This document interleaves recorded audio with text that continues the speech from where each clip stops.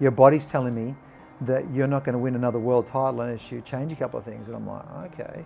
And he used to say, if you're not, you're going to get a tap first, then you're going to get a whack. If you ignore the tap, you'll get a whack. If you ignore the whack, then a Mack truck will hit you. Yeah.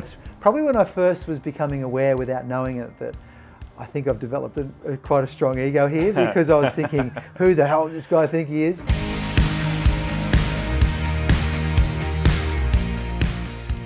Hey guys, this week I had the absolute pleasure of sitting down with 6-time Ironman champion Trevor Hendy, Sporting Hall of Fame, Order of Australia, dad of 4, grandfather of 2. What an amazing guy. We had a chat from the highest of the highs when Trevor was the best of the best in his sport to the lowest of the lows.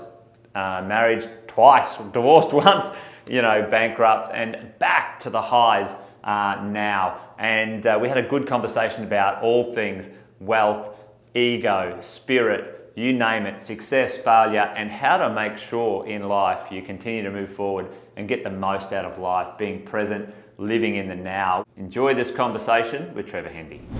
Trevor Hendy, welcome to the podcast, mate. The Wealth Faculty. Thank you, yeah, great to have you invite us into your home. I really appreciate you letting us in, mate. No problems. Here in my board shorts, relaxed, casual on my balcony. Mate, it's living the dream. Just over there.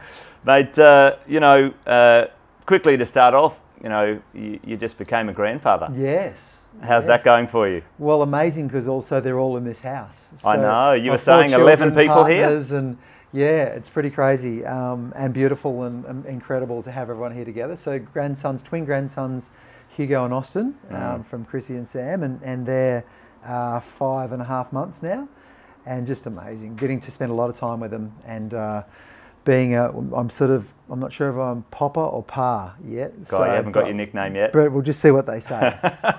And family, obviously, right now is central to your life. Everyone living under one roof. Is that really important? Is that like Absolutely. A core foundation value for you? I think so. Yeah, I think it's the core around being really true to yourself, and that connection piece. And family to me is obviously. It's part of who you are. It makes up all the things that you feel inside of yourself. All of your conditioning comes from family, but all of your motivation and love comes from them as well. And so I don't know. It's just where all the best lessons lie, and the toughest lessons sometimes, relationship and family. Yeah. But it's just the most beautiful thing when it all comes together. It's come together now more than ever. Yeah. The last. Sort of 2 years, just progressively it's got better, but it's just like we're all together and we're all one big family, which is really cool. The journey of life. So I certainly can relate on that level. I have plenty of my family with me, and over the last 10 years, enjoying. You got 3 generations in your face. Yes, I do.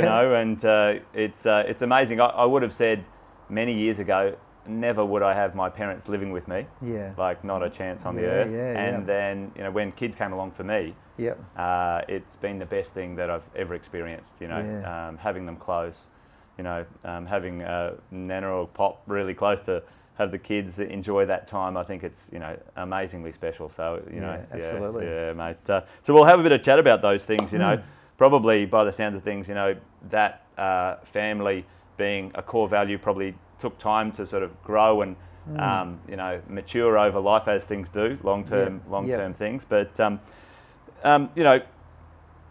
6-time life-saving champion, Order of Australia, Australian Sporting Hall of Fame, now maybe in a new era of your life.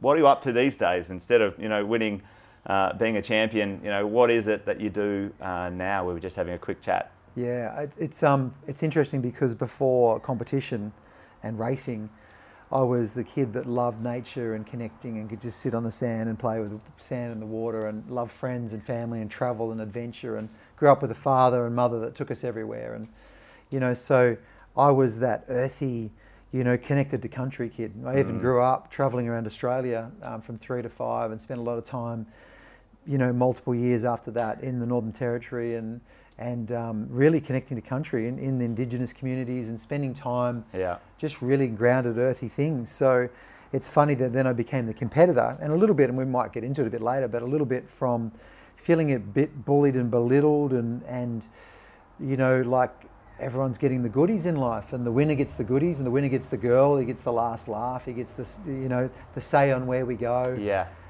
gets the respect, never gets left behind, you know. So it was a little subliminal, subconscious thing growing in my mind about who seems to get all the privileges, and I established this almost this persona of being the Iron Man, because that would give me what I wanted, because if I win, you know, then I get everything. At that stage, I'd never won anything. I was rated nowhere. Where did that come up with? Did Iron Man, was that part of like, I want to be an Iron Man, or it was something that came through organically, I might have a go at this? And I've got to remember to answer the original question too, but basically 15 to 16, I was in surf lifesaving and nippers since I was 8 years old, and in the surf club, and loved it and connected, but then feeling the hierarchy in the surf club, like the alpha male aspect of the surf club, which is in every place you go, particularly for a young man. And I'd love to talk about that a bit later on.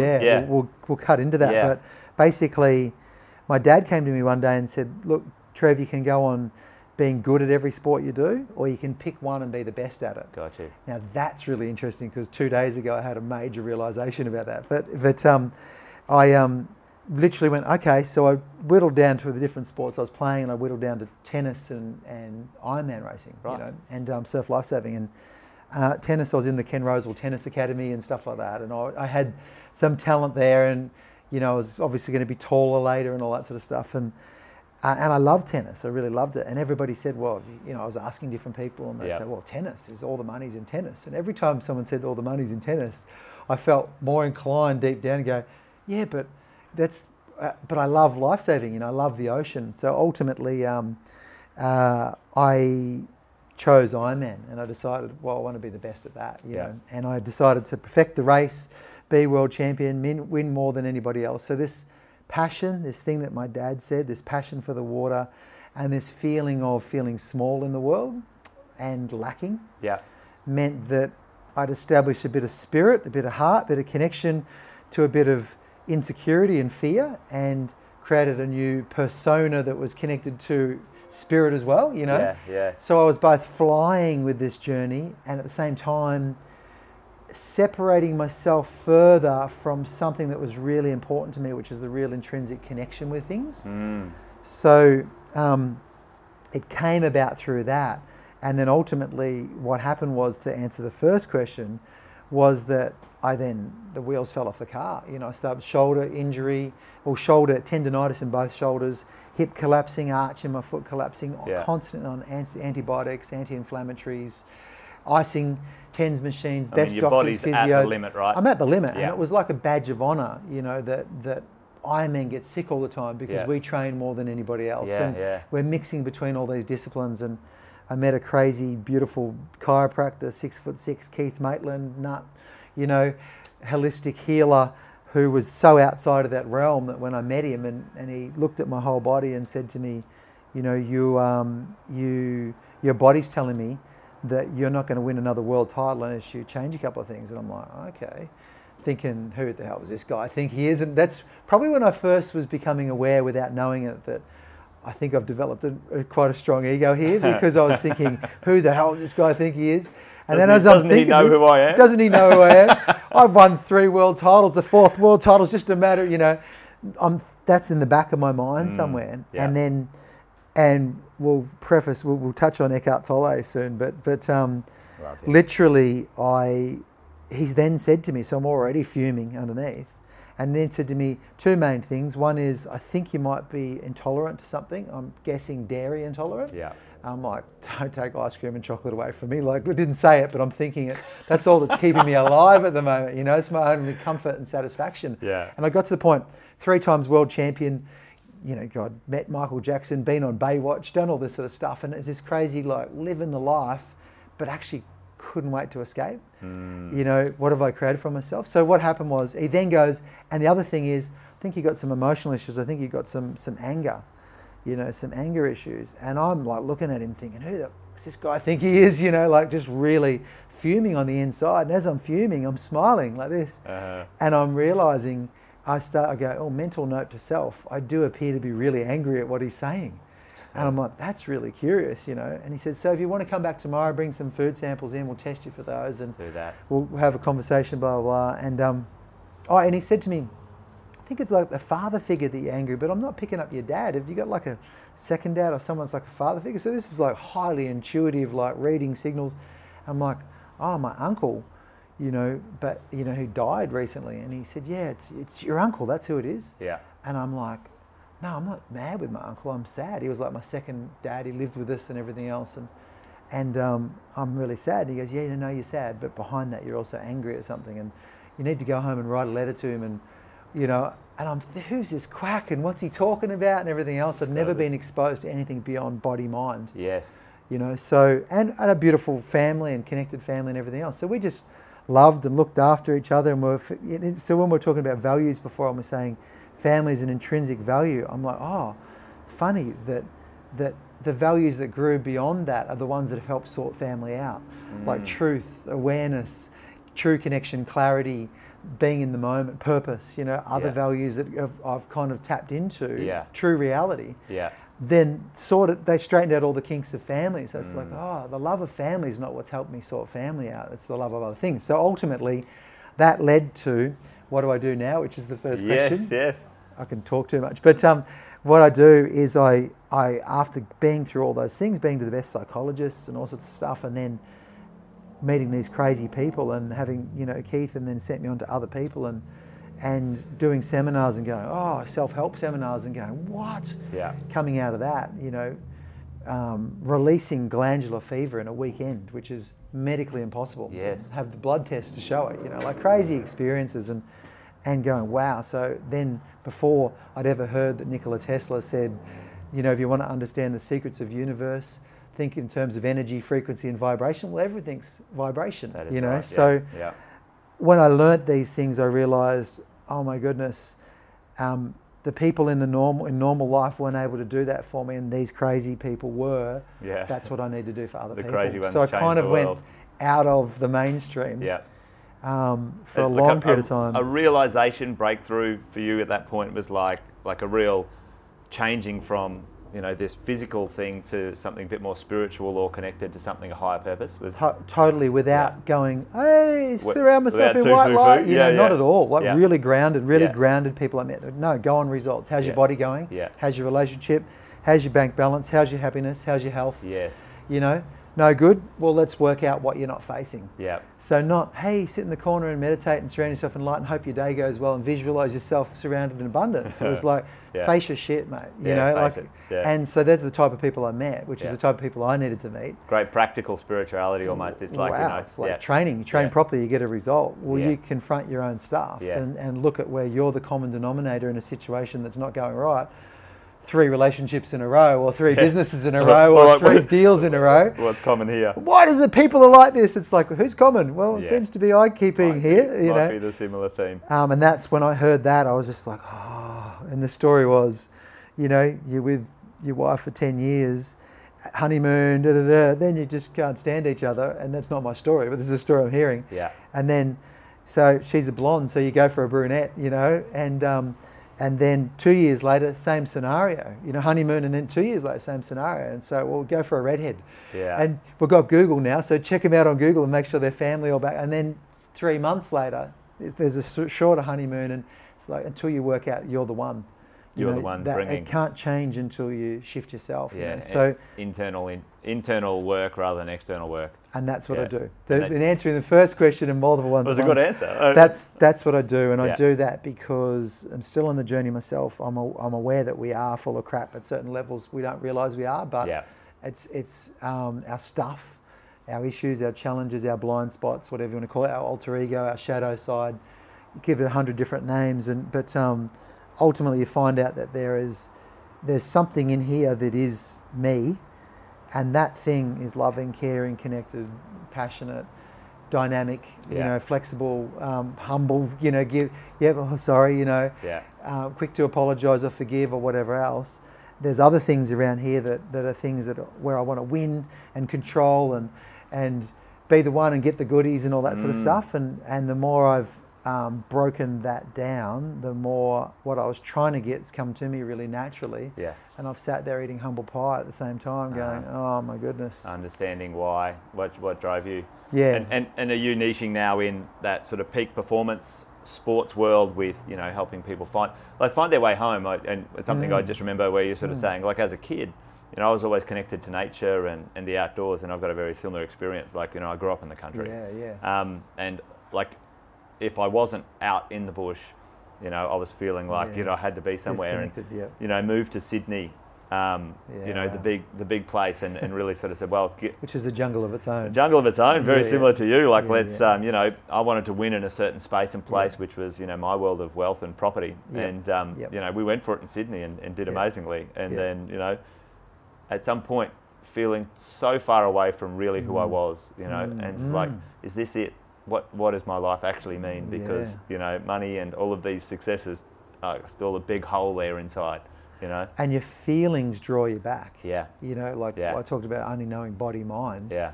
But then I won all my races from feeling, and the best ones from feeling. You know, so it was there the whole time. It was just covered over by this ego that would claim the victory at the finish of it. My mind would always say, "Yeah, just did that." You know, but it was actually my ability to get out of my mind and be in the moment, which my coach Bill Haylock did put things in place for me at the time, which was so perfect that kept us in the moment. You know, and I understood that years later and went back and said, "Thank you, mate."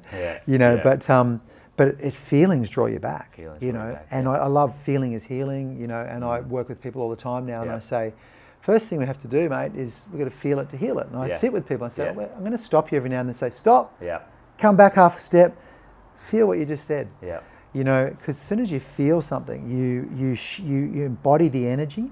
And it can shift, it can transmute, it can alchemize inside of you. So as far as seeing the world as energetic, feeling allows you to actually process it, dissolve it, transmute it. You know. So if something's not changing, you go for feel it to heal it, see it to free it. You know. So once you've felt it, then you go, oh, I was thinking this, and so you see the thoughts and you see how it all connects, and then that opens up. So the feminine, the yin comes in of, oh, I feel the release, and the yang release comes in of, now I see how I created that or what I did. So, you know, we either do what you did, which is it feels a bit hollow and you go, I've got to reconnect, which is what I was doing as well, but my body was telling me, or similar, we have a breakdown because we've been suppressing feelings, but feelings always bring us back. Breakdown or blow up? Blow up, absolutely. And so, you know, maybe just circling back a bit, just, you know, you said, you know, as a young boy and maybe into a young man, like you felt that maybe, and I'm paraphrasing here, maybe that masculine, maybe,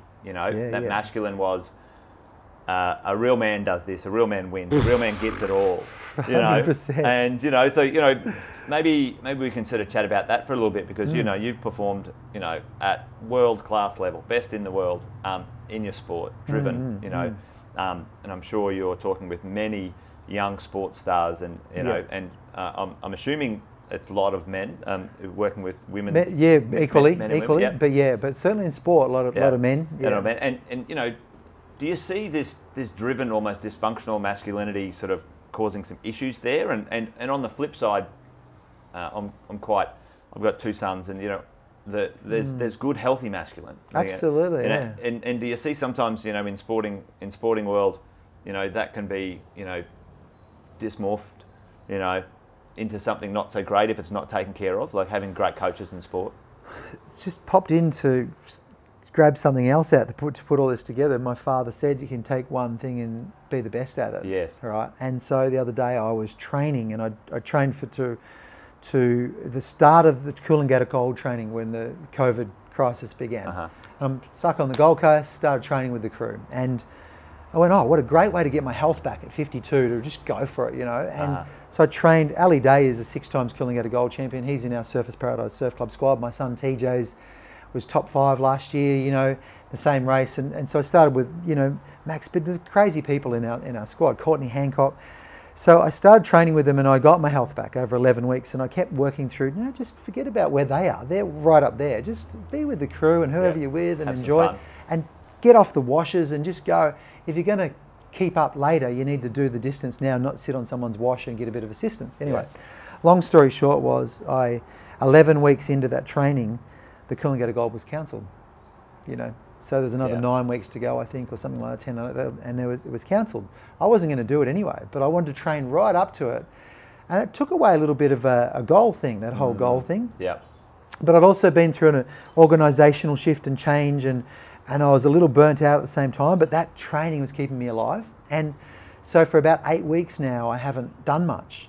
So I've gone back to training, and I noticed that I was keeping up at the end of the 11 weeks, you know, a little bit. Yeah. And now I'm like struggling a little bit, and I could feel the part of me that was trying to keep up. And I had this thought come in, what's the use? Yeah. If you're not going to be up the front, what's the use? And I went, whoa, wow. Where did that come from? Where did that come from? Because I teach this, you Yes, know? Like, yeah. So I'm like, wow, isn't that crazy? So I kind of paused and I slowed down. And I just closed my eyes a bit. I was swimming, and I was closing my eyes swimming, and not to be recommended, but you know, if you know where you're going.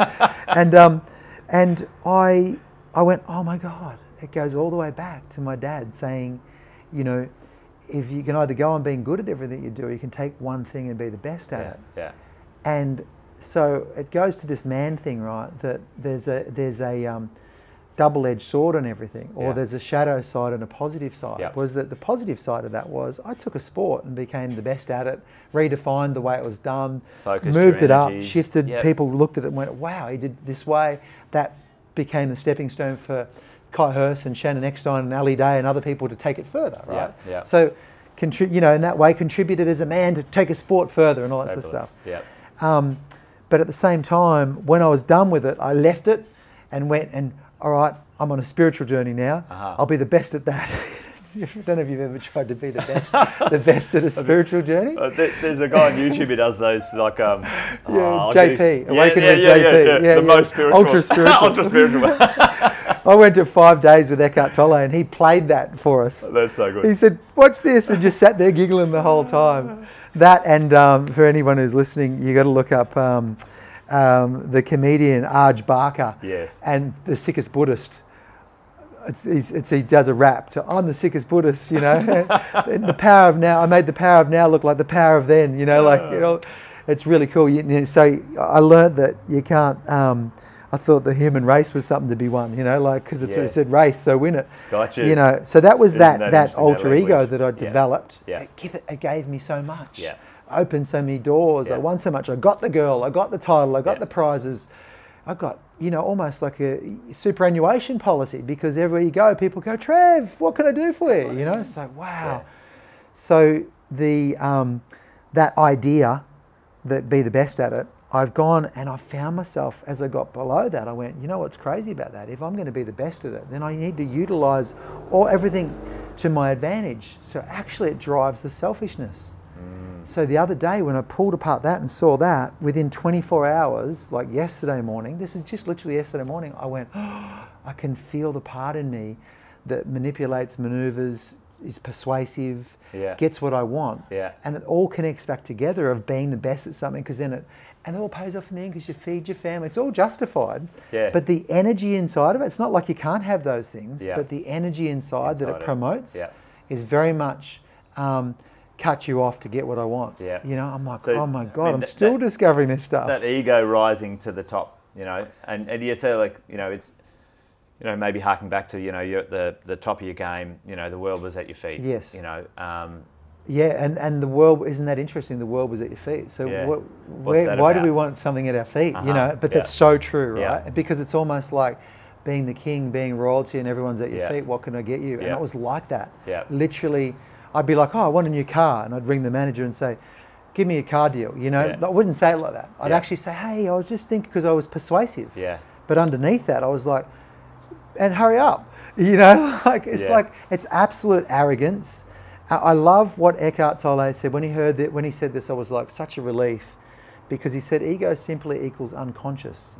But if you go, God, I'm a dick, I've got to stop doing that, it's hard to let go of something that you're hating in yourself. Yes. But when you go, how did I get there? What did I do? I didn't mean to do that. I didn't want to become an egotistical dick, you know. Yeah. I actually stepped out to be more loved and more liked and more connected, and I felt I didn't feel good enough inside of myself. And the guy with the bigger chest and the better abs, who surfed better, who you told better jokes, he got the girl. You know, and my dad had the girl, and he was my king. You know, he was my god.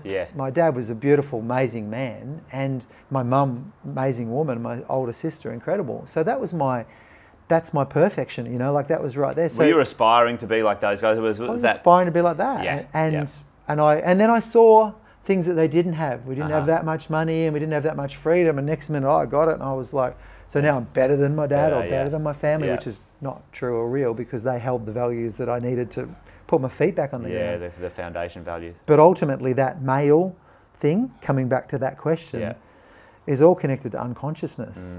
The sacred male is actually, I care deeply about the whole planet. And I care about what I do next, how it impacts the planet. And I really, my heart goes out to that sacred feminine. I'm very aware that several hundred years ago they burnt all the witches on the planet. And that if any woman goes to take her power, she has to either take it via feminism and to stand in that, or be told to sit back down. But the actual sacred feminine is like a rare gem.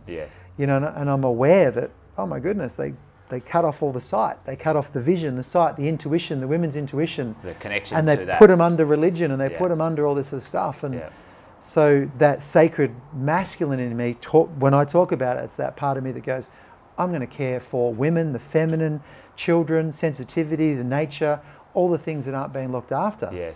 And that's my later life. I still make mistakes, and I still occasionally like, oh God, you're just a dick then. But and it's like, oh, mental note to self, check that out later. Why were you saying that? And drawing attention to yourself.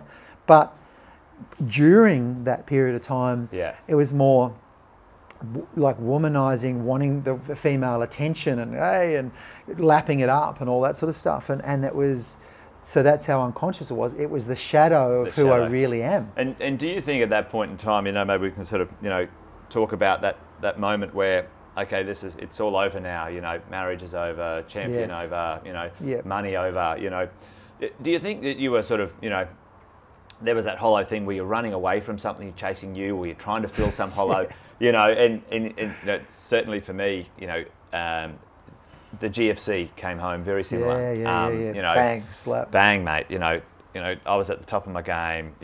Plenty of money, plenty of success, and very built on inexperienced, shaky ground almost. Because life's a bit more rounded, right? If you're not succeeding with family and other things as well, maybe that success isn't that sustainable long term. But for you, it came off the rails.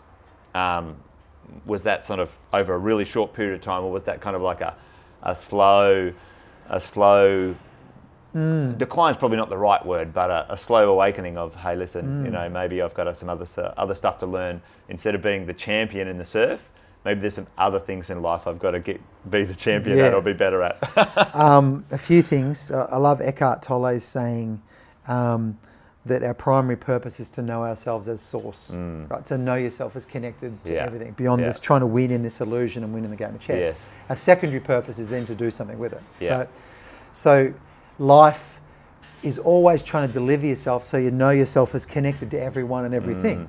So if you go down a path that you're winning, but you don't, but you're actually not connected, or you're winning at a cost. Would you say winning at a cost? Like there was this cost that. This is exactly what I say all the time. I say to people, all right, we're going to work together. We're going to shift from win at all costs mentality to win on all levels understanding. I love that. Or essence or spirit or whatever it is, because it's not a mentality. Right? It's not in the mind. It's actually, right, I'm connected to everything. So if I'm not looking after him, then I'm not looking after me. Exactly, right? And I'm not talking about dumping everything and let's all become socialists. I'm not talking about that at all. I believe that's another trap in itself. But I'm talking about being real and honest and in the moment at answering these calls. So a great teacher of mine used to always say, you're going to get it, if you're not on purpose, if you are on purpose, a silver lining is going to come in, and everything will fly your way, because that's the universe saying you're on purpose. Let me give you everything I've got to help you keep, because you're doing my work too. In flow. In flow, right? And he used to say, if you're not, you're going to get a tap first, then you're going to get a whack. If you ignore the tap, you'll get a whack. If you ignore the whack, then a Mack truck will hit you. So the breakdown or the GFC or the whatever, it'll either hit you in your backyard as you reverse out and the car hits you, or health crisis with someone really close to you or yourself. If you're really good at actually keeping things away from yourself, that doesn't mean you're connected. No. Sometimes your family will get sick, and this just sounds really bizarre. It's like it's often connected. It's like, I haven't solved everything. The negatives coming through them, the black sheep, runs away and feels disconnected in the family and gets on drugs or something happens. It's like yeah. at another level, when you're ready, you go, oh, I'm connected to this because we're all valuing this winning, this getting the resources and family. Or, well, he made it, why didn't you? Yeah. Well, no. Did he make it? No. Well, not really on know yourself as source. No, he didn't. You know? So it kind of like, there's a story I want to share that it just kind of slows me down when I think of it. But the marriage was breaking up and broken up. But we'd fought with each other for so long, deep love between Jackie and I, but we'd fought with each other for so long and so got so lost, and she had enough of me, you know, and I'd had enough of her. We had enough of each other's reactions. Yeah. So the way she reacted and the way I lack of reaction and just disappeared and, you know, made myself look good, you know. Yeah.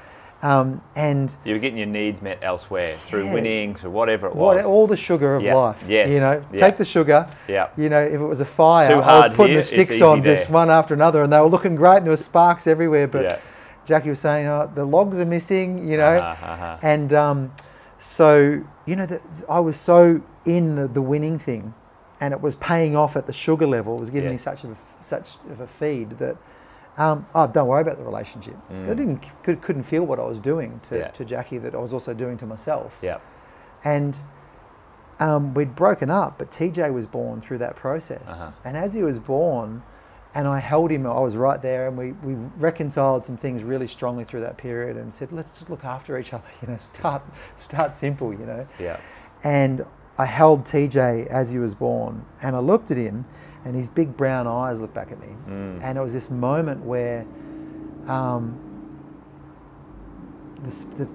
was just starting the journey, I was on the journey, and I was looking, and I was aware that it was my own stuff. And what looked back at me was purity, unconditioned purity, but also this deep sense of, hey mate, I chose you, and you chose me, and I was turning up now, no more mucking around. You know, and it was like I'm not the man that I want to be for the son I always wanted to have. And I start off with the beautiful Christelle 7 years before, and we were 19, you know, so it's hard to know what to do, you know, it's a very young start. And Tej, now I'm a bit older, you know, and he's born, it's like, oh, I'm not the man I'm meant to be the father I need to be for this son that's just born, and it literally slapped me in the face like you wouldn't believe. So there's another thing that Eckhart Tolle says, the inner readiness, and you won't actually change until you're ready, and you won't go to the next, because we've all got levels of awareness, but you won't, and there's physical awareness, there's nutritional awareness, there's financial awareness, there's, you know, intellectual, educational awareness, lots of different awareness. But self-awareness, like, leads you through certain processes of emotional intelligence and all that sort of stuff. But you won't go to the next level till you have an inner readiness. And in later life, I've proactively probably gone towards it going, oh, that doesn't feel right. So I'm not interested in moving any further till I straighten that out. So I do that more now. I feel it in myself. But previously something would have to fall apart, you know, because I'm like, I'm winning, you know. Go that way. Or something would have to hit me so deep. And when TJ looked back in my eyes, it hit me so deep. It was, no, you're not the man you need to be. You're not the human being you need to be. Human being, at the end of the day, you know, it's an experience that everyone has. I would expect over life, most of us have those moments in life, right? And that propelled me. That was like, sort out the rest, mate. And it's taken a long time, but Well, and I'm assuming right now your work now is working with people to have those moments before it's imploding or exploding, right? So that's kind of a passion, and you know, it's something similar to us in the world of finance. It's like, you know, people pay attention to their money when it's all gone, it's blown up, you know, and so it's like, oh, well, maybe I should, you know, pay attention to their relationship after she's left. Exactly. And maybe just quickly touching on those things, because I was listening to one of your podcasts, you brought up stigma. And you know, it's a really interesting thing. You know, what shouldn't you talk about? Money, sex, religion, politics, you know, these things, you know, and you know, they're pretty important things all around, really, let's face it. You know? And our connection to them is really profound. They form part of our conditioning.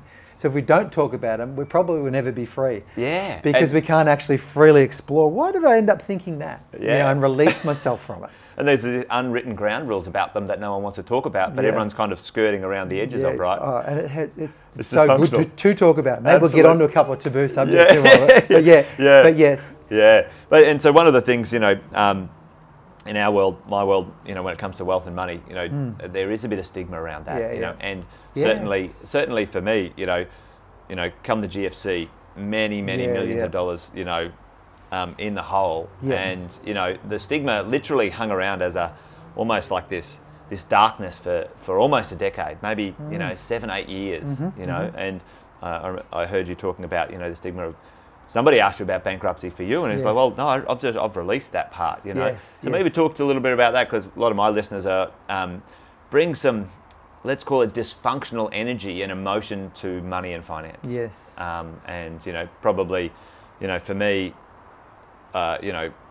when I'm out in the wilderness climbing, I love rock climbing. So out there, it's irrelevant. None of it matters, So, maybe just to me, share a little bit of wisdom in that sort of space. How did you freely release that bit of stigma? And do you see that right now where, young peak performance people, doesn't have to be young, but anyone in that peak performance world, is there still stigmas that you've got to sort of push through and get on the table to discuss? Totally. I'm president of Surf's Paradise Surf Club, the club that I grew up in. Into my 5th year, and such an incredible challenge, because people there have known you since you were 8 or 9 years old, and they're like, get back in your box, would you? You're not going to come and tell us how to shift the culture, if it involves me actually being a little bit more, aware, forgiving or aware or whatever. It's beautiful people, and we're all on a journey, and but when people haven't asked to be personally developed, they haven't come to you and said, hey, can you help? Right. Then it's a tricky one, but it teaches you patience and humility and shows you your own bullshit. It reflects back, what haven't I cleared yet? So just it ties in, but I came to that, and there was all these problems, and it occurred to me that a problem often has a solution on a short-term level, a medium-term level, and a long-term level. So we don't have enough patrol members, to patrol the beach, and we're all going to leave because we're there with 2 and blah, blah, and it's like, okay. And if you don't change this, so the mind wants you to jump into one of those levels without acknowledging the other, and I realized that, oh my goodness, okay, guys, all right, our short-term solution is straight away we're going to ring around and get people more engaged, and we're going to help people and get more people that aren't patrolling at the moment to come along and rove and We're going to get upskill some people's awards. That's our short-term solution. Our medium-term solution is more upskilling of awards, some real incentives to come along to patrols, blah, blah, blah. Our long-term solution, we've got a whole recruiting program. As soon as I laid it all out, the person that was ready to attack me on one of those things was like, oh, I'm going to have to find something else to attack him on now, right? Because even when you've addressed something on all levels, the opposition, the resistance drops away. But if you address it on one level, they get you on that level, and you address it on that level, they get you on that level. And so it's the same thing for me with finance. Is that I'm really good at creating financial flow. I don't even try, because I've shifted my values around finance. They're not really financial values. I've got the same values that I mentioned before: truth, awareness. You throw in vulnerability, purpose, clarity, being real, nature, connection. My values for those. So I go towards those things, and I find myself all of a sudden I'm highly sought after or required to talk about this or that, and I'm like, oh, I've got more money in the bank than... It's a consequence of those things. It's a consequence of living my best life, and living something that's true and of real value to people, but it's particularly of real value to the people that connect with what I'm doing, because I'm just being true to myself, right? So all of a sudden I'm being true to myself, and short-term, medium-term, long-term begins to straighten itself out, which is really, really interesting. But the long-term thing, and I'll touch on taboo and bankruptcy in this whole thing as well, when we've started to straighten out and get the purpose right in the surf club, well, what are we really here to do? Just patrol the beaches? Don't we raise great Australians as well, and great humans and great nippers? And so why don't we we've got great values, why don't we take our great people that are shining and take them to schools and teach values and everything? So shifting win at all cost to win on all levels, and my bird's weighing in on this one, shifting from the head to the heart, from ambition to purpose. It's all the same shift, right? So my ambition is to be, financially successful, and so then I can actually connect with my family and live the life I truly want. Yeah. And that's awesome. That's fantastic. Yeah. But what I find is that's like a boat that you're rowing along. When you find your purpose, it's like putting an outboard motor on the back of it, and it actually propels it down the line. Keeps you afloat. It's always going to keep you afloat, and you're going to go in the right direction. Yeah. But there's quite a lot of work. But you put a motor on the back and you just steer the thing. Going. Yeah. And so we did that at the surf club, and we've gone through rapid changes. And someone said to me this morning, I've been in 12 different clubs as a trainer and helper. And she said, this is in the waves this morning. She goes, I just need to tell you, you are so on track and the club's so on track. It's such a friendly club. And I'm like, wow, that's a difference to what happened 5 years ago. Yeah. When we're competing and everyone had an opinion. She goes, oh no. And she's now entrenched in the club. She's joined us, training for us and everything. I'm like, the other type of person that I would have paid money to get, which we don't do. But she's come to us and brought beautiful things to us, So people seeking a tribe, similar values, similar purpose. And then that tribe, I love a saying that popped in my own head one day was, we travel a lot further over common ground. So, well, let's identify what the common ground is. So how do we identify the common ground? Well, if we talk about our ambitions and our values and everything else, we're going to open up a fair amount of commonality. But if we talk about our pains and our hurts and our deep feelings and our losses and the love that we haven't yet conquered, but we are beginning to conquer and the things like that, all of a sudden the common ground is far greater. And you go, you have different skin color, gender, sexuality, everything else, and I friggin' love you, and I just met you, know, because is it me I'm looking at, And the pains and the love are the same in each person we meet, So we're mirrors for each other. Yeah. So it travels so far. So I went bankrupt in the year 2000. Year 1994, I shifted from Ironman to kayaking to go the bigger picture, the right? Olympics, Because I've won everything I want to in Ironman, broke the records. And now I'll switch to kayaking. I'll go to the Olympics because that's the bigger picture. And I went to the World Championships in '98 with Australian team, and amazing people, loved working with them. And them and me together with them and together against everyone else, we bumped into so much stuff. Yeah. The stuff in the sport, the stuff in the world sport, the stuff in the movement, everything else. And I actually, I thought it was a bigger picture, and I'd retired from sport, and I come back from that, and I literally had this realization that as a girl that I was working with and helping out, she paddled past me. I'm like, hey, Robin, oh, hey, Trevor. And she paddled the other way, and I'm now in training because I'm in the Australian team. I'm 2 years short of the Olympics in Sydney, Australia. Biggest picture, best thing you could ever experience. Going for it. Makes complete sense, right? Yeah. And I'm paddling along, and I'm so excited to see her. And then as she paddles away, I go, so back to training for the dream, And then my mate who I was working with, Dave, paddles past. Yeah. And I'm like, hey, Dave. He's like, hey, Trev, like this. I'm like, hey, mate, oh, good to see you. And he paddles, it's good to see Dave. He looks good. And I'm paddling along. Yeah, just fully buoyant, And then down. Training for the Olympics, living the dream, And I paddled around 40 minutes, just a recovery paddle. And I sat on this riverbank, and I just sat there for ages. And then after about 10 minutes, I just started crying. And I went, I'm not living the dream.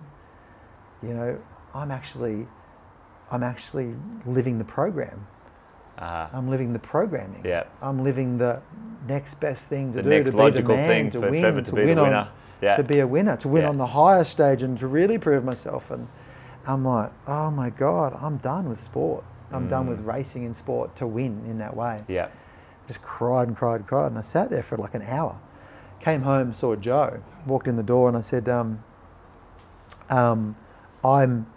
said, honey, I need to talk to you. And she's like, are you okay? And I'm like, actually, my friend Mark, who'd done the same thing, I told him first and burst into tears. He goes, I still love you, mate. And then I told Joe, so friend first, then I told Joe, and then burst into tears again. And she's like, I'll still love you, And I'm like, wow. And then I rang my mum and said, are you and my dad home? I need to come and see you. And they're like, well, yeah, is everything okay? Because they could hear someone. I'm like, yeah, it's all good. Came around and sat down and said, I just need to tell you something. I think I'm done with sport. And burst into tears again. And did you feel like you're letting everyone down, or? This is the thing, was if I go back to the original story, I wanted my mates to like me. I wanted to get the girl, and I wanted my family to see me as equal to them. Yeah. And so those three things, I just didn't think, it was all tied to, if I win, they'll love me. So it was quite crazy as I released that thing. I felt so free and so alive. So alive. When I switched in '94 to that period in '98. I did that for 4 years. And as I said, went to World Cups and World Championships, got to the high level, you know. And I changed everything up. So all the sponsors were disappearing and everything because we don't get to see you on TV, you know, 7 times a year on Sundays and, you know, prime time, blah, blah. And they were drying up. It's all right, I'm fighting the fight, it'll all be worth it, you know.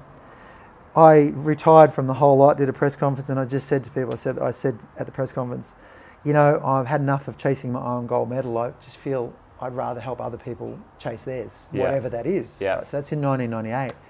Over the next 2 years, as it was like I climbed that ladder, and I use this analogy quite a bit. It's like I climbed this ladder, and I'm up in front of the ladder, and I'm paving up, and as I get through the clouds, and I poke my head through the top of the clouds of this ladder, I noticed 2 things. First thing was that the ladder I was on didn't go any further than just above the clouds, like this. And the second thing I noticed symbolically was it was like I looked across the clouds and there was another ladder over there going up through. These people were climbing up, and I'm like, I'm on the wrong ladder. And the humble, simple, connected, present people were on this other ladder. They weren't looking like winners at all. They might be, but that wasn't any part of their values. They were just being true to themselves. So I'm rapidly climbing down the ladder, and as I'm climbing down, I'm climbing over my mates who are following me going, I thought we said we were going this way. And I'm like, no, it's not up there. What are you doing, Trevor? They're going, what did you see? And I'm going, we're on the wrong ladder, you know. And of course, well, I need to see it for myself. Well, you keep going and we'll uncomfortably climb past each other as you think I've lost the plot. You know, my friends are like, oh, I think he's become a born again Christian or something, you know, because I've got no religious connection at all, you know, but that's the only thing they could relate to. But that's the context, right, for them. You know, it's becoming more Christ-like or something, I don't know, but, you know, they're loving their neighbour. And so that was the only thing they could relate to it. So they're climbing past, and all they knew was that I wasn't at the bar anymore and I wasn't having a beer after a race, you know, and I wasn't laughing at the same jokes. You know, when they'd laugh at somebody or, you know, and how great they were or whatever, I'd be like, oh, yeah, no, I wasn't laughing. And I'd just go and talk to people that wanted to talk about life, you know. So things were changing, climbed off that thing, still had so much ego. It wasn't like I'm still on the ladder, just trying to get off it. And then ate humble pie while I walked over and started on the bottom rung, right? And it's so strange to say, but I was just eating humble pie. That's all it really is. And going. So in the year 2000, I went, I couldn't keep up. I couldn't get away from the financial difficulties that had grown from earning big money between probably 90 to 96, earning big money, and then creatively accounting. You know, tax schemes and, you know, all the rage tax minimisation, investing in cherry orchards and films and, you know, and this and that and everything else. And of course what you do is you take the money you save and you invest in other things, blah, blah, blah. Well, hadn't done that well either. And so next minute, I think Johnny Howard retrospectively legislated to try and get Kerry Packer, I think, if the story was right, something like that, you know, and took a few of these things out. And I'd gone from kayaking, Ironman to kayaking to nothing, and now I'm just loving working with people. Hey mate, you know, just talking to people and think, oh, I'll take you for a run, or let's sit and have a chat. And I'm doing the simplest thing, getting paid by the hour and loving it, feeling so free and going, oh my God, though, I've got this massive new bill with the tax office and a few credit cards and everything else. And so in the end, you know, it didn't have bills with anybody else or companies or anything else, maybe my accountant, you know, and sorted through that and couldn't get away from it and had to end up declaring bankrupt. You know, and then went on your 50% income and all that sort of stuff. And so I'm earning this slight little money and it's over a threshold, and it was humble pie big time. But the reason I tell the story was because I went, you know what? I know that's going to come through court records and people are going to go, oh, Trevor Hendy's gone bankrupt. And at that stage, a lot of people knew who I was and everything else. And was there still a bit of ego there? No, not really. It was more like, you know what? I'm just going to get on the front foot because actually this has been an amazing lesson.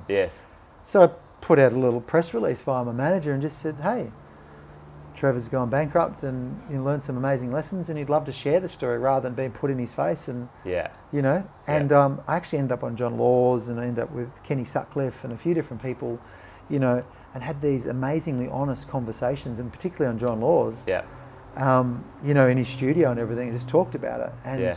I was just so honest. I was like, no, I didn't actually. I was so full of myself and everything else. Yeah.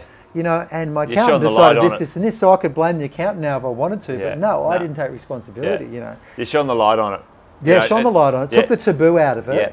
And went, hey, I made mistakes. You Yeah. know what? I've built myself up as the guy next door.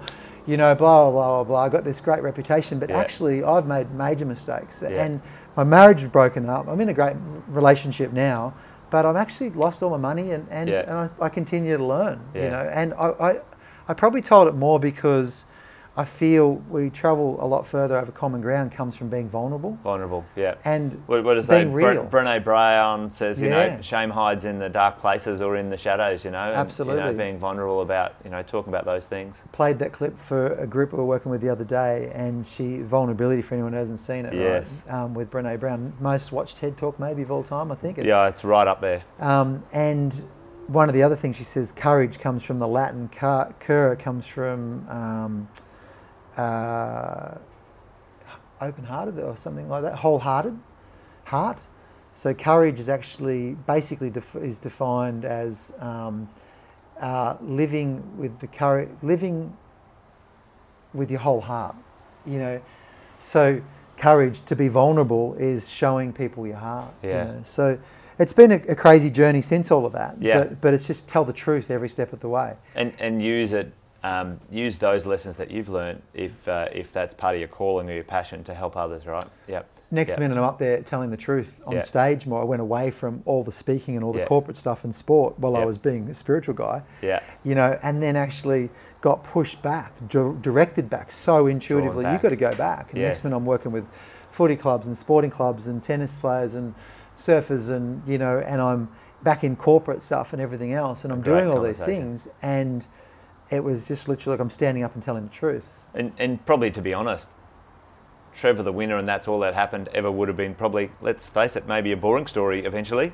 But some lot of sugar in it. Yeah, you can make it really fun. Well, you know, and the day I met Madonna and I was on Baywatch, and you know, it's fun. But that colour of life, you know, to be able to share that and experience that, you know. But those other stories are great for sportsmen's luncheons on a Friday when everyone's having drinks and everything else. Yeah. And when I do that, I tell one of those stories and then say, "Come on, guys, let's have a real conversation." But the real stuff is what people need to hear, because the rest, because like, oh, we're all going to. If I tell those stories, I'm basically saying that ladder I climbed was real. But what I often do is I tell the story and I go, by the way, guys, it's actually the wrong path. It's the wrong one. And I'll tell you now, I'll show you what really happened. Yeah. I'll talk to you about what really went on. And just really, really quickly, I think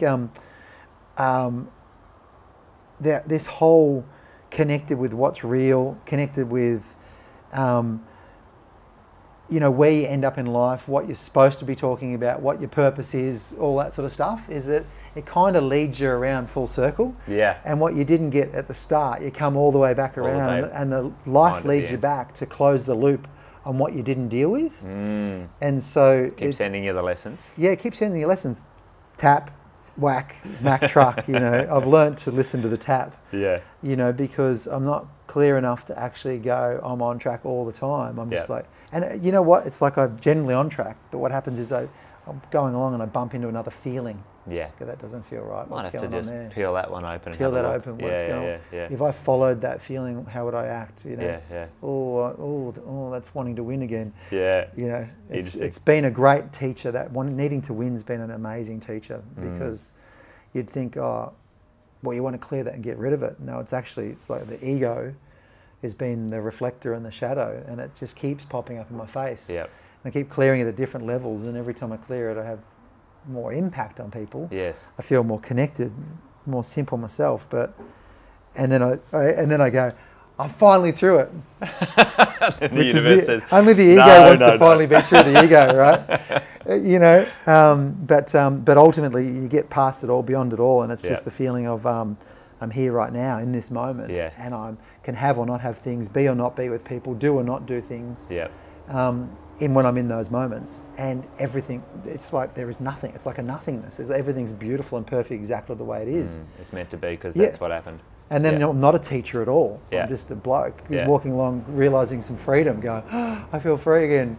Yes. You know, just shut up, feel the freedom. You know, but it's everything keeps coming back to that happening more often and more profoundly. Getting in that flow. Yeah. And, you know, the podcast is called The Wealth Faculty. And, you know, we've got a spin on two parts of the faculty, which is your physical, personal faculties. You bring, you know, your health, your mind, your spirit. Body, We've talked about that today. But what do you do now? You're still training. You know, you said you just got back into training. That's the majority of your, you know, staying fit yourself these days. Like not for competition, just for connection and. Yeah. I think the way I refer to body, mind, and soul is just something I've been saying for a couple of years. Is that third dimension, fourth dimension, fifth dimension. Third dimensional physical self, fourth dimensional, a bit beyond that, where mind is playing a role, where we can be a conscious co-creator of our experience. Yeah. But usually we're a co-creator, not a conscious one. Yes. And then fifth dimension, where we're just spirit pure, you know, beyond right and wrong, good and bad, out of this whole construct, you know. So what's crazy is that everything I do these days is actually feeding that realization on multiple levels. So the niche I'm probably in is the niche of awakening, you know. And so what's happening is I keep getting drawn back to whatever I haven't completed. And the body's a really interesting one because when you're really, really clear, the energy flushes right through the mind and through that whole thing and flushes through the body as well. Yeah.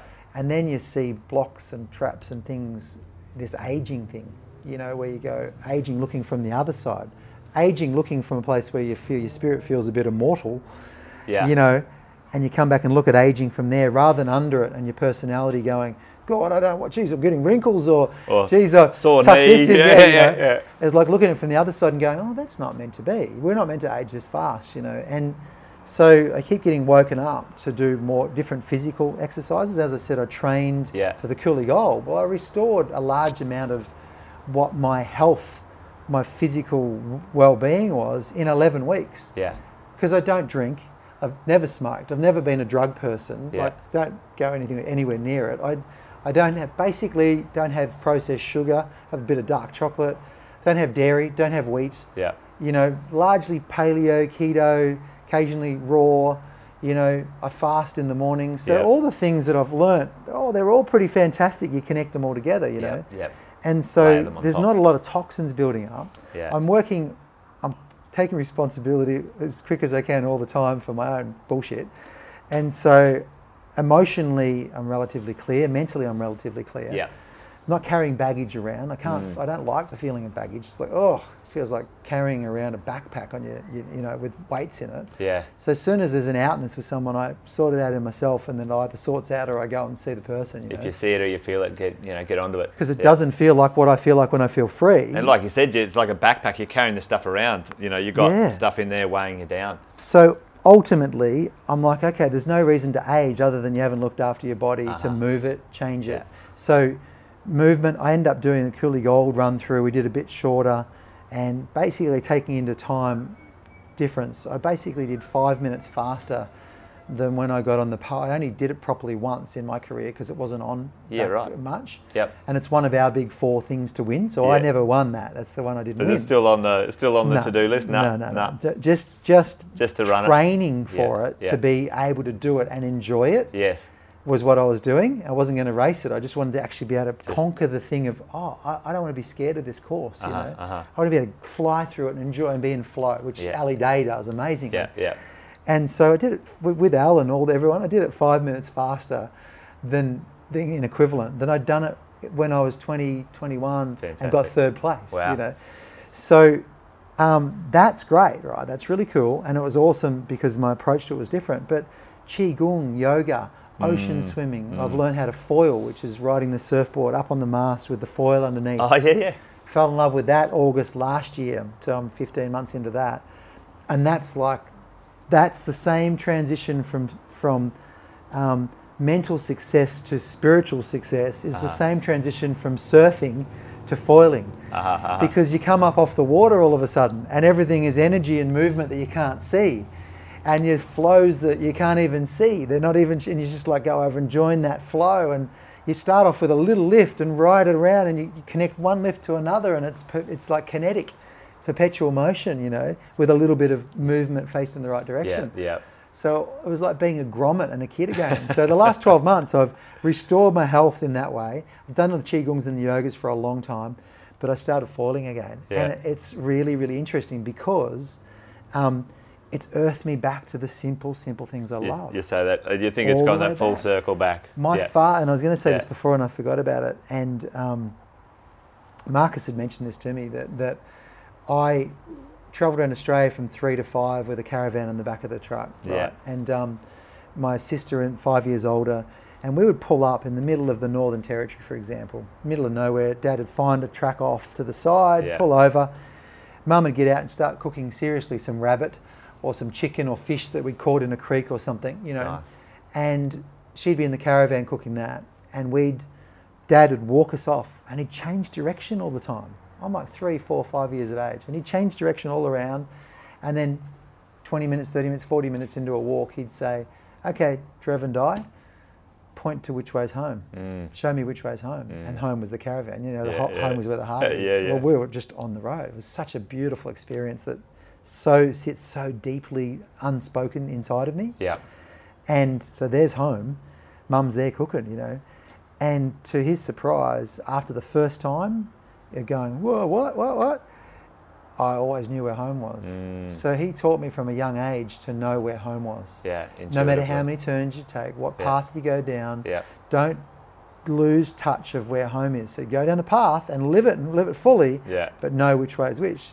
So it always surprises me. I can be in the middle, I can be in Ezra, like Uluru. I can be somewhere just walking along and someone will go, you know, which way's east? And I go, "Oh, the water's over there." Yeah. Yeah, there's east, there's north, like without looking at the sun, because Yeah. I learnt where home was, and the home for me is water Yeah. and family, you know. But that thing stuck in me because everywhere we went around the world, I always knew where home A was. deep And DNA in the level. end, home is not a place. Yeah.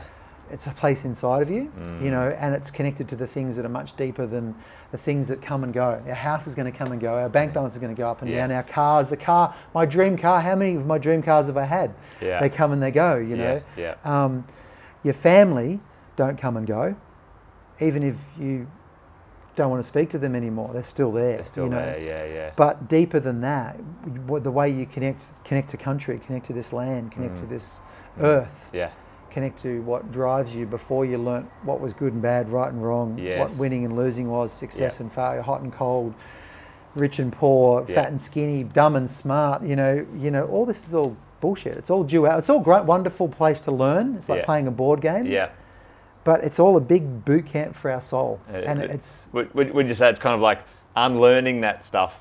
You're more than that. Yeah, you're learning and then you're unlearning and it you're more than that. teaches you. It's Yeah. so incredible, and Yeah. you can have it. It's Yeah. not even. There's nothing wrong with it. When I Yeah. say it's all bullshit, it's bullshit to get stuck in it. Yes. There's nothing wrong with it. In fact, it's the most wonderful thing to play with. It's a playground. Yeah. If you're going to learn how to climb as a kid, you go into a playground. If Yeah. you're going to learn, Yeah. or it's all a playground. But Playground for life. it's there to teach you stuff. It's not there to become your God. Yes. You know, and there's not even a God that's there to become your God, you know, really, in essence of what I've understood. And when you connect with someone like an Eckhart Tolle, it's like, oh, we are, you know, we are. This are conversation it. is where it better is. than winning something. Yeah. And speaking of Eckhart Tolle, would you, part of the other faculty conversation is about the faculty you rely on for your guidance and who you go to. So, you know, you've mentioned Eckhart a few times. Is there other people in your world that you, when you're needing maybe a second set of eyes or whatever, who are your faculty members now? Yeah. You know? So isn't it faculty an awesome word? Uh, Because there's an inner and an outer. yes. So the outer, your faculty, the people you connect with that bring you back to spirit, bring Yeah. you back to your true essence of Yeah. whatever you want to achieve. The inner faculty is the part that recognises them and knows the truth of what they say and do and go, oh, I'm meant to be with him That's or great. her. I'm going to write that one down. Trevor, go over that one. You know, so they're our faculties Yes. on the inside. Yes. They're our deeper Internal traits. You know. faculties, yeah. So 100% Eckhart Tolle. Yep. I have some beautiful friends. You know, Kane Johnson, who was twice Richmond captain, twice Adelaide Premiership player, but Richmond captain. We work really closely together. Keith Maitland, who was my chiropractor, kinesiologist, has set me on the path. We laugh all the time at our own crap. We walk on the beach and swim and having a wonderful time. You know, he's 10 years older than me, faculty. My buddy Brett Richardson, who's a healer, clairvoyant. You know, we've been trying to put together for a long time a podcast, Brett and Trev's Excellent Adventure. And eventually, rolls off the tongue well. You know, eventually it's become, we haven't actually done our first official episode. We've done a couple of practices, but it's become, it's called Wake the Flock Up. I like that. You know, wake the faculty up, wake each other up, but wake the flock up, you know, because, you know, there's so much garbage going on. The left and the right in the US is nuts right now. It governs so much of our energy. Our media is very dishonest the way they report about it. The media around the world is very dishonest. I reckon we could do another 2 hours on that one. Both sides have major faults, you know, but the truth's not being told about who's on track and who's not, you know, and there's a lot of crap, you know. So if you don't have your inner faculty connected, you start connecting with these other things outside. So that outer faculty, those people, we laugh about all that sort of stuff and talk about it, but we bring each other back to our own truths, you know. And there's a bunch of other people, you know, my own family, my coach at the surf club, Zane, you know, we can talk about anything. There's so many people I'm missing. A buddy of mine, Carl Muggeridge, he was the Supersport world champion superbike racer. I know Carl. Yeah, you know Carl. There you go. Muggeridge, he's awesome. Yeah, Muggeridge. So we have these crazy conversations. I think I've come into his life and sped up his journey. That he's very in touch with all that. He's like, oh, you know, truth and everything else. And we foil together and ride. My own kids, you know, I can talk to my 17-year-old daughter, which is my youngest of 4, about anything. But so can I with the other 3. It's, you know, that we can have any conversation, but there's no, people come to our dinner table and go, oh my God, how refreshing. Yes. And how many swear words we, you know, at certain moments and everything else, because it's true and it's real and it's honest. Yeah. And the one that, you know, Jackie, my ex-partner, we can talk about anything, you know. Yeah. But my confidant and right-hand woman and right-hand, my best mate is Jo, you know, my wife. And we can laugh about anything, talk about anything. We can have or not have each other. Yeah. I've always felt very attracted and very like, I don't want to leave you, you know, and then we've just broken that down as well to just be like, oh, it's not you complete me. Yeah. You remind me to complete myself. Yeah. You know, you reflect me, you know. So I've almost achieved in my own way what I thought I saw in my mum and dad and my sister and the family unit all these years later. Yeah. It's like, oh, my family's honest and real, and we don't think we're anywhere wonderful, but we do. We are aware that we are quite capable, and we made a decision a few years back that our family mission was to travel the world as a family, helping people. Nice.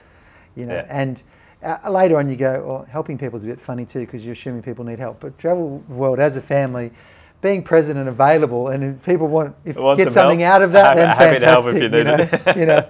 No, I love that, mate. And it reminds me a little bit of a guy called Gary Vee. I don't know if you've followed him, but he talks about clouds and dirt. You know, I don't, but yeah. Sometimes you're working in the clouds, and sometimes you need to work in the dirt. You need to be in the realness of everything, and you know, it's a good one. So what's that? Before enlightenment, carry water. What is it? Chop wood, carry water. Carry water, yeah. After enlightenment, chop wood, carry water. Yeah. You know? Or the other one, like while you pray, you need to move your feet. Yeah, you know? No, I like that. I like that. And you can't just sit there and it's got to come to you. You've got to keep moving. Well, the biggest thing I feel connected to now is that the earth is going through a shift. Not just the earth, you know, underneath our feet. Yeah. But the consciousness that occupies this earth, both the consciousness, the broader consciousness, and all of us, you know, souls on here that are in an embodiment, you know, that we are collectively going somewhere, you know, and that's what really drives me these days. It's really the idea that awakening because something's telling me, just speak some truth about what's going on, you know, so that people go, oh yeah, right. So because there's so many distortions and diversions and distractions, which feed the thing that's been here forever. I mentioned before Nikola Tesla saying, if you want to understand the secrets of the universe, think in terms of energy, frequency and vibration. Yes. Put that together with Einstein, who was asked what's it like being the smartest man on the earth, and he said, I don't know, ask Nikola Tesla. But put that together with Einstein, who said you cannot solve a problem on the same level of mind that it was created. Freud said something different, and so it's similar, and Einstein also said a system cannot be fixed on the same level of mind that the system was created or whatever. A lot of different things he said same. Yeah. But we have a problem on the planet, and the problem is our thinking, and we see each other as separate, and we're in a competitive mindset, and the resources are limited, and we've got to get our part and build our investment portfolio and everything else. And that thinking is contributing to the haves and the not haves and everything else. So then we go, well, that's terrible. Let's become leftists and socialists and swing one way share or the all other. with the government, you know. And let the government, they seem to be good. No, that is another polarization, and that's a gigantic trap, probably worse than the capitalist trap. Because you don't even have your own sovereignty in that one. So, you know, that's lower on the thing, I would think, at this point in time I'm thinking. But what are they saying? We're all connected. What are they saying? We have the power to actually make a difference. You know, put those together, and we're going through something that is an awakening, that we realise we're all connected. But the responsibility is ours. The government aren't going to fix it. You know, connect, collaborate, know who you really are. You know, get out of competition and comparison and get in connection and collaboration. Take care of your own front or backyard first, and you know, if everyone did that, we'd get a long way. I've got your back, brother. You know, sister. I care about you. Like, I'm going to shut up and listen to you. And you know, which I talk a lot, but no, I love it, mate. In this environment, but hopefully I do more listening in other environments. No, it's been an amazing conversation, mate. I really appreciate you giving us some of your time. And I got one last question for you, which I ask all my guests. What is the true meaning of wealth to you? So wealth on all levels. So the true meaning of wealth is to be present and alive and connected with all things. And even though I'm so purely not religious, I often go back to religious sayings, and some of them I mess up. But there's a saying about, because I'm really interested in the Christ consciousness, you know, the whole journey that he walked and the truth of that journey, and what he was actually saying before it was altered. And he said, heaven's not to be found out there, it's inside of every, turn over under each stone, all that sort of stuff, you know. But he also said, forgive them, they know not what they do. I love that one. And I love that he also said, know ye the truth, and the truth shall set ye free. Originally, it was actually, before it was altered, it was know ye the truth, and the truth shall make ye free. And pause on that and think about it for a while. But he also said that he was offered, you know, the kingdom. And he said, why would I want that when I'm connected with the kingdom of heaven, or whatever it was? And if you take that all the religious context and the way I've experienced it, is that when you are purely, truly present, you have everything. You are everything. You're connected with everything, and you just shut up. You know, and I'm not there right now, but I can feel it. But you just embody freedom and presence. And so I love freedom, and I love love. And I think love comes from freedom. Freedom doesn't come from love. You know, I think when you're truly free, love is automatically a part of it. And I'm still learning that, because occasionally I grab onto the love, and if we grab onto love, you lose the freedom. Because you think you're going to lose it. So wealth is actually being present in this moment, and not in this, and here, and knowing what it feels like to be yourself. Trevor, thanks for being on the podcast. Thanks, Jace. Appreciate it. Hey, thanks for joining us on The Wealth Faculty. Hope you enjoyed.